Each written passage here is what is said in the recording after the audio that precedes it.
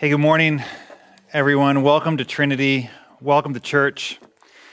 It's really good to be with you this morning. My name is Matthew. I'm the parish pastor here on the east side, and it's wonderful to be able to worship together. It's wonderful to have Sarah read the scriptures to us. You may not know Sarah, you may recognize her, but not know her name. Sarah Lewis is our ministry intern this year. She began actually months ago, but because of the strangeness, you probably haven't seen her do very much except behind the scenes, but we're so blessed to have Sarah on our team.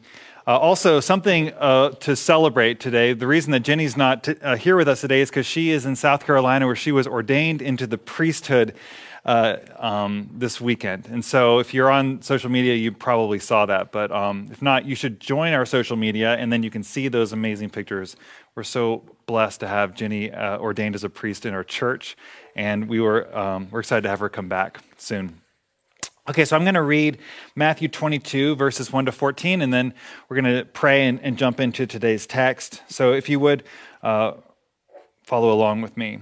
Once more, Jesus spoke to them in parables, saying, "The kingdom of heaven may be compared to a king who gave a wedding banquet for his son. He sent his slaves to call those who had been invited to the wedding banquet, but they would not come.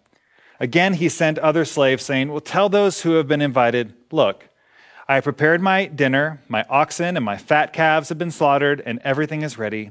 Come to the wedding banquet.' But they made light of it and went away, one to his farm, another to his business, while the rest seized his slaves, maltreated them, and killed them. The king was enraged. He sent his troops to destroy those murderers and burn their city. And then he said to his slaves, 'The wedding is ready, but those invited were not worthy. Go therefore into the main streets and invite everyone you find to the wedding banquet.' And the slaves went out into the streets and gathered all whom they found, both good and bad, so that the wedding hall was filled with guests. But when the king came in to see the guests, he noticed a man there who was not wearing a wedding robe. And he said to him, 'Friend, how did you get in here without a wedding robe?' And he was speechless. And then the king said to the attendants, 'Bind him hand and foot and throw him into the outer darkness, where there will be weeping and gnashing of teeth. For many are called, but few are chosen.'" This is the word of the Lord.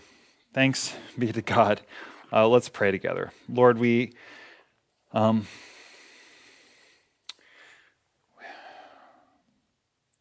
as has been true, Lord, with so many of the texts we've looked at recently, we come to this word with a little bit of fear and trembling. God, there are many heavy and hard things going on in the world and in our lives. And yet we come to this, we trust that the Bible has a word of life. We remember John's words, the law came through Moses, but grace and truth came through Jesus Christ. And so we come to this word today from Jesus, knowing that in it is grace upon grace. In Christ's name we pray. Amen. Well, we are in the depths of some pretty hard material in the Bible. There's really nothing easy about these parables we've been looking at for the last few weeks, which I think, if we're honest, is probably a little disappointing, because there's enough hard news in the world right now. There's enough hard things that we're working through. Our country and our world continue to struggle. This last week was, like every week, a virtual roller coaster, and I'm sure that you're probably like me in that you're tired, like just exhausted with the pace of how things are moving and how violently things are constantly changing. This is one of the primary reasons we're in the study we're in. This is why we're doing this series, which we've called Citizens, which is really just a lens through which we are looking at the lectionary teachings from Matthew's gospel, because we understand that Jesus was speaking into a chaotic time, and he was offering a different vision of reality. He was offering a different kingdom that we could swear allegiance to, and we have to preach this word to ourselves again and again, because this is reminding us of something that is ultimate, that our hope is not in the systems of this world. Our hope is not in November 3rd and the outcome of an election. Our hope is not in the balance of the Supreme Court. Those things are important, but they're not ultimate, and that distinction is very important. Something can be very important but not be ultimate, because otherwise, if everything is ultimate, then you and I are always one bad event away from despair. Today's text comes to us with a sharp edge, but I believe a good word behind it. And so we're going to look first at that sharp edge, and then we're going to get to that good word of comfort, because I actually believe that the Holy Spirit wants to give us a deep word of comfort today from this parable. The first thing, though, we need to see is that this parable is about judgment.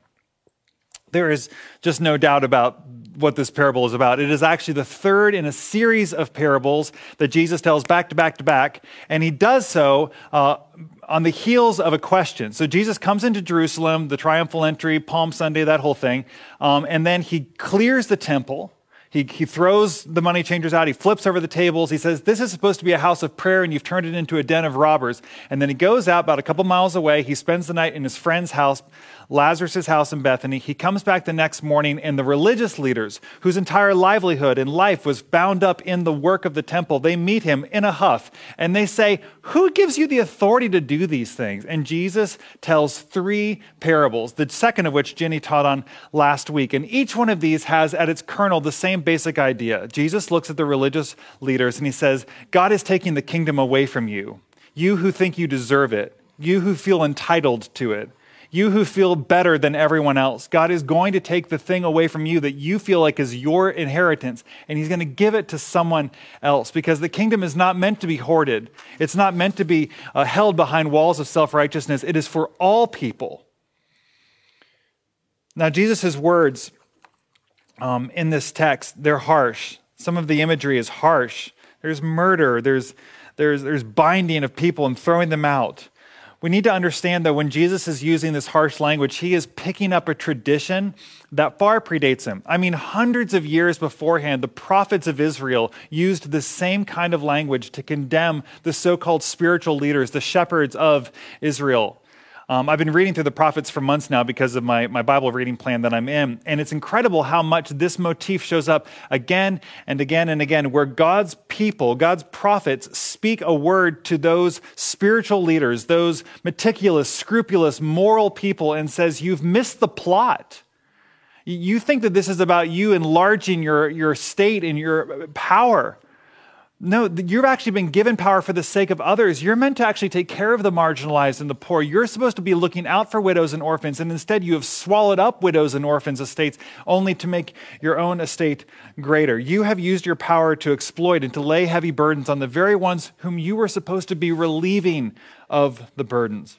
So Jesus just picks up this language that is old and Jewish, and he now turns it on the modern day for him spiritual leaders, and all of this is culminating to what is going to be the 7 woes of Matthew 23, which we'll get to in a couple of weeks, and I'm sure you're excited about that, as I am. It's all culminating to this big rebuke on Jesus' part towards those who had misused their power. But here's what I just want to say about this section of the parable. Jesus clearly came into the world to pronounce judgment on those who had used their power and their privilege and their knowledge and their morality to better themselves and to disadvantage others. And that is a word of judgment. We can't just pin that on Pharisees 2,000 years ago. That is a word of judgment that continues to reverberate down the corridors of time to our hearts today. I think there are questions that we need to be asking ourselves and not assume that we're not the Pharisees in this text. Questions like, in what ways do I believe myself to be better than others? In what ways do I view my sin as less severe than others? In what ways have I taken a portion of God's law and made it the whole ball game, meanwhile neglecting or ignoring portions of God's law because they were inconvenient or because they felt archaic or because they feel like they're for other people? In what ways do I use my power or platform or privilege for my own self-aggrandizement rather than for the sake of those without power or platform or privilege? So I just say this at the beginning before we get to the comforting word in this, and there is a deeply comforting word in this. I say this because I do believe if Jesus were to walk through the doors right now into this space, he would have comfort for us. He would have healing for us. He would have joy and peace to give us. But he would also have a word for us because he loves us too much to leave us where we are. And if there's something that we see in the heart of Jesus, is that it is his love that motivates him to be willing to speak a hard thing into the face of disobedience, of unwillingness to listen. So, this parable is about judgment. But underneath it all, like in the groundwater of this parable, the beautiful word of this parable is this: the kingdom is a feast. And we've been talking about the kingdom of God for months now. And if we're not careful, what we'll end up making it into is something that looks like the kingdoms of this world. And we need to remember that Jesus' socio-political vision, which is the kingdom of God, is something that is embodied in his whole life. But when Jesus is looking for a metaphor to describe what his kingdom is like, he doesn't look at the kingdoms of the world. He doesn't look at Rome. He doesn't look at Judah. He looks instead at an entirely different thing. And he says what this kingdom is like a feast. Now, Jesus is not being original here. Again, he is literally just picking up the language that had been first spoken 700 years before by the prophet Isaiah. Jesus is standing on the shoulders of the prophetic tradition in which he was now a modern day exemplar. Also, Jesus uses the language of marriage. He says it is like a marriage feast. Again, not original. The most common and powerful and provocative relationship in the Old Testament is that between God and Israel, as described by which is described as a relationship between a husband and a wife. And so Jesus is simply saying what the kingdom of God is like is it's like a feast. Before you think of it as like a military power, before you think of it as like some sort of economic reality, think of it as a feast. Now, what does that mean? Like, let's just camp there for a second. What does it mean if the kingdom is a feast? And here's 4 things that came to me, and there's probably 400 more. But first, it's communal. That the kingdom is a communal reality, that it's something that we do with other people. And that was for me actually a particularly exciting idea in a time and a season where so many in our church are eating alone every day, where so many in our church are starved for affection, where people feel so isolated and cut off, that the kingdom of God is an ultimate feast. It's a communal event in which we all do it with one another. The second thing is it's extravagant. There's no scarcity in God's. He's not going to say like, well, wait a second, nobody gets seconds. There's always going to be plenty. The feast is overflowing. Again, as Micah just read to us, my cup runs over. There's more than enough. It's superfluous. There doesn't have to be as much as there is, except that God wants you and me to know that his heart is wildly and radically generous. Third, the kingdom is to be enjoyed. The kingdom is not drudgery. It's not meant to be this pressure. It's not boring. It is something to be enjoyed, that God is actually meant to be enjoyed. That the reason we worship is not because we're trying to make someone happy with us. It's because God actually created us for joy, and he knows that we are never more alive than when we are enjoying him.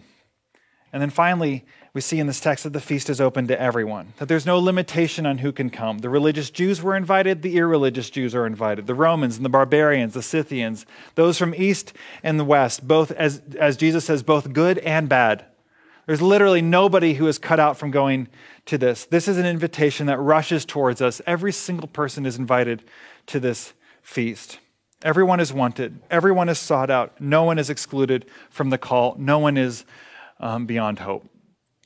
Now, this is, as I said a moment ago, this has been an exhausting year for us. I haven't spoken to a person who hasn't just felt worn out by it. And yet, every person I talk to, many of you right outside these doors during communion, you're still positive. You're still thanking God for the small gifts and blessings in the midst of it. You're still able to see that there have been, sort of silver linings. And yet, every person I talk to, we are exhausted. It has been more than half a year since anything remotely close to normal life has happened. And it's going to be a long time still until this building is full again. We're hoping to begin to have small gatherings, but how long is it going to be before there's hundreds of people in that room without masks singing and hugging during the piece? It's probably going to be it will have been more than a year since we had to close up. We're talking about, we are living through a very, very difficult, exhausting, wearying time. And the particulars of this season are unique to you and me and to our generation. But they are, in the grand scheme of human history, they are not particularly difficult. And I don't say that to minimize what you and I are going through. I say that to humanize what you and I are going through. We are going through something that is actually very normal. that throughout all the centuries of time, angst and difficulty and suffering and loss has always been a hair's breadth away from the human experience. This is why Christians and Jews have always understood the world that we live in to be a world that is fallen, that is a world that is broken, a world that is not as it's meant to be. And you and I know that that's true. This is why we're so outraged by injustice. It's why we're so outraged by human suffering and loss that feels senseless and violent. You and I are bothered by this in our core. There's no reason why we should be if this is the way it's supposed to be. And there's something about it that we just know it's not, that we're made for a different kind of world. The halls of history are covered with untold suffering, senseless bloodshed, and brutal dictators, parents burying children, traumatic upbringings. And then on top of that, there's the more dull, sort of in the background, but still very real, but constant chronic pain of depression and loneliness and racialized injustice and a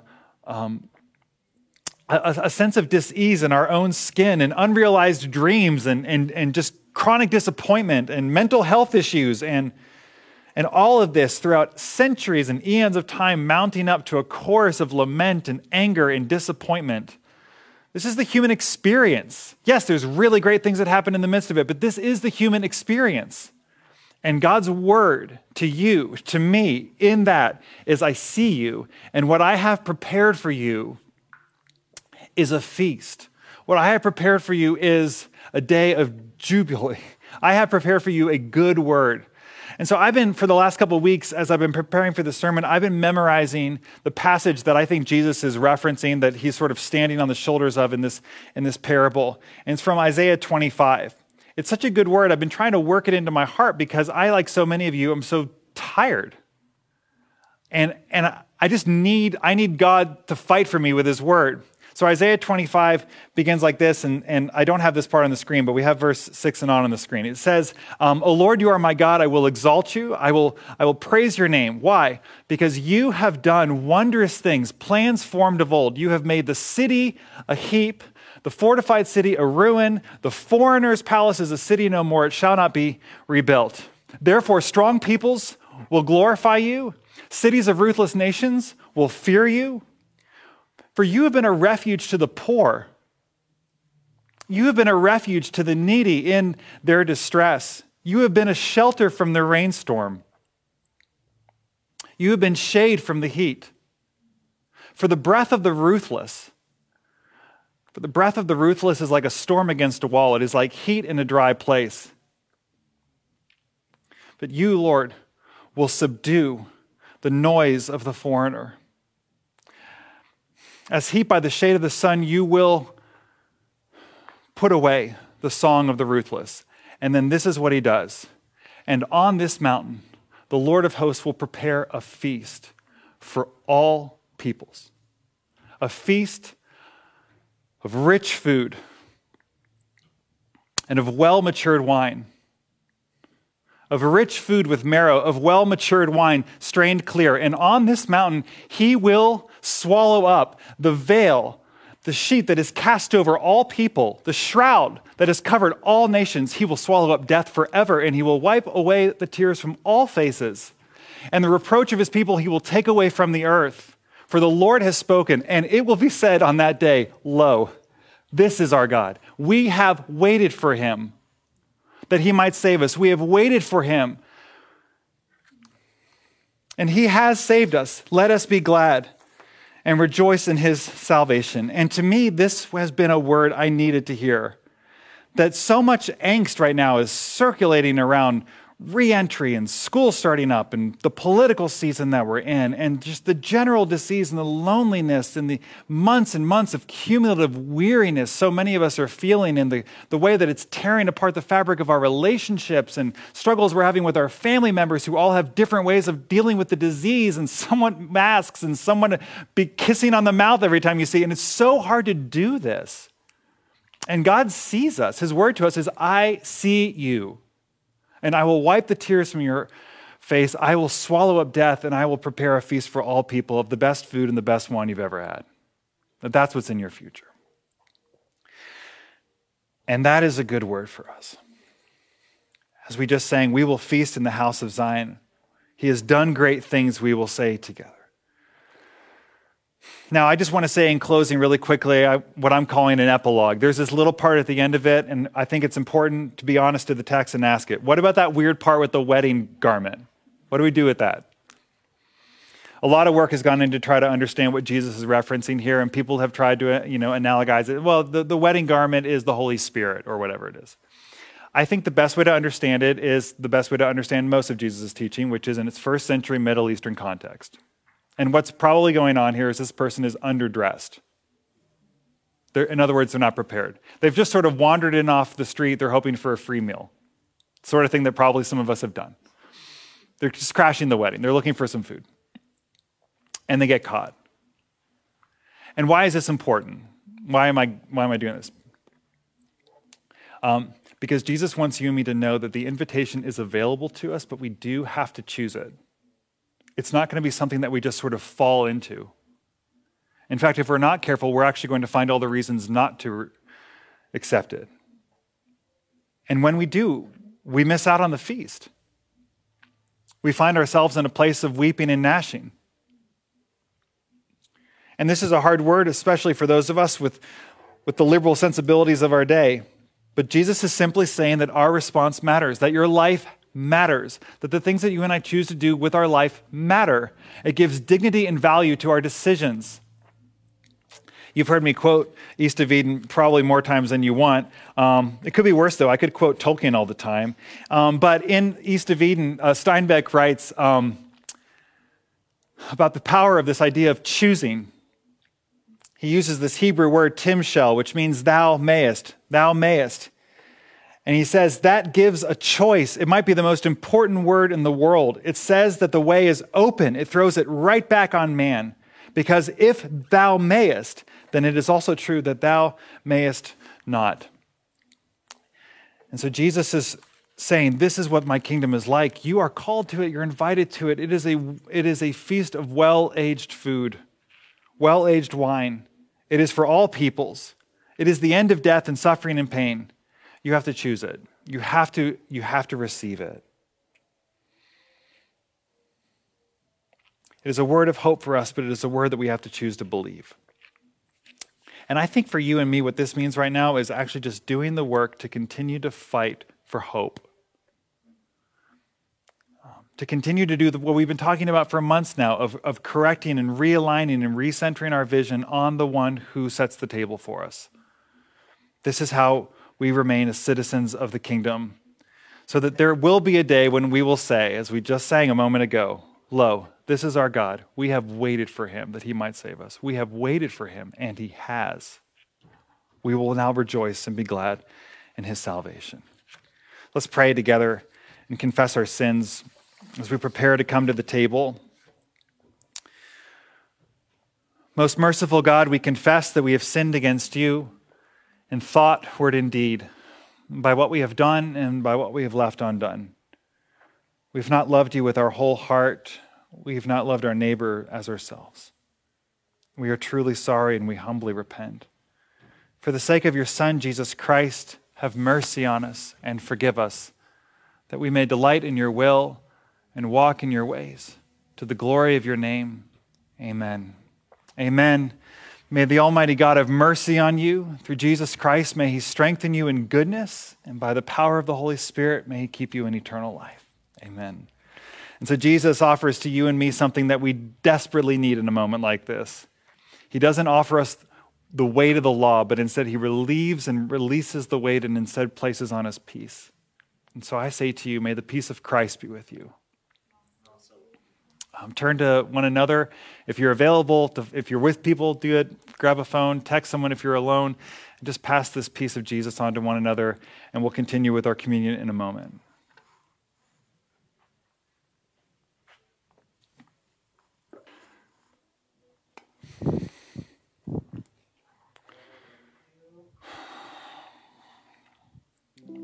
This meal, which feels meager probably to anyone who comes to take it, it's a tiny wafer, it's a little bit of wine, is actually meant to be a reminder of this banquet that Jesus talked about. It's a foretaste, it's like an appetizer. And so as you come to communion today, and I hope you will come, I'd love to see you in a few moments, Jesus is inviting us to have a foretaste of that feast when he will swallow up death forever and wipe away all the tears from all of our eyes. Now, the reason that is possible is because of what this meal is. It's not simply bread and wine, but it is the body and the blood of our crucified Lord, who swallowed up death by actually succumbing to death.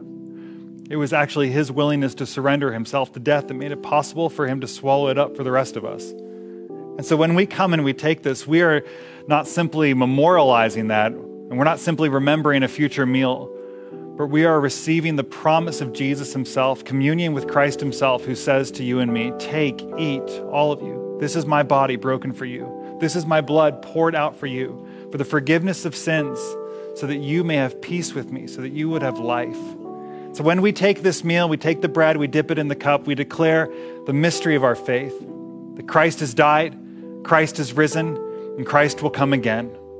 Holy Spirit, we welcome you to this table, and we pray that you would make this to be for us true spiritual food. You would cause this bread and wine to be for us the body and blood of Christ, so that as we eat it in faith, our own hearts and bodies would be sanctified and made holy, that we would become different people. That, Lord, we would have a foretaste of that moment when you will wipe the tears from our eyes. God, stir hope in our hearts. Those of us who feel flat, we pray that you would fill us. You would enliven us. You would inspire us with your Spirit. We pray, Father, that all these things would be worked out in our hearts in this moment in time, so that we could be a faithful witness, a faithful presence in our city, of a hope that is larger than the things of this world. In Christ's name we pray. Amen. Before we come, let's pray the Lord's Prayer together in closing. Our Father, who art in heaven, hallowed be thy name. Thy kingdom come, thy will be done, on earth as it is in heaven. Give us this day our daily bread, and forgive us our trespasses, as we forgive those who've trespassed against us. And lead us not into temptation, but deliver us from evil. For thine is the kingdom, and the power, and the glory, forever and ever. Amen. Amen. Grace and peace. We'll see you in a moment. Come and receive the gifts of God for the people of God.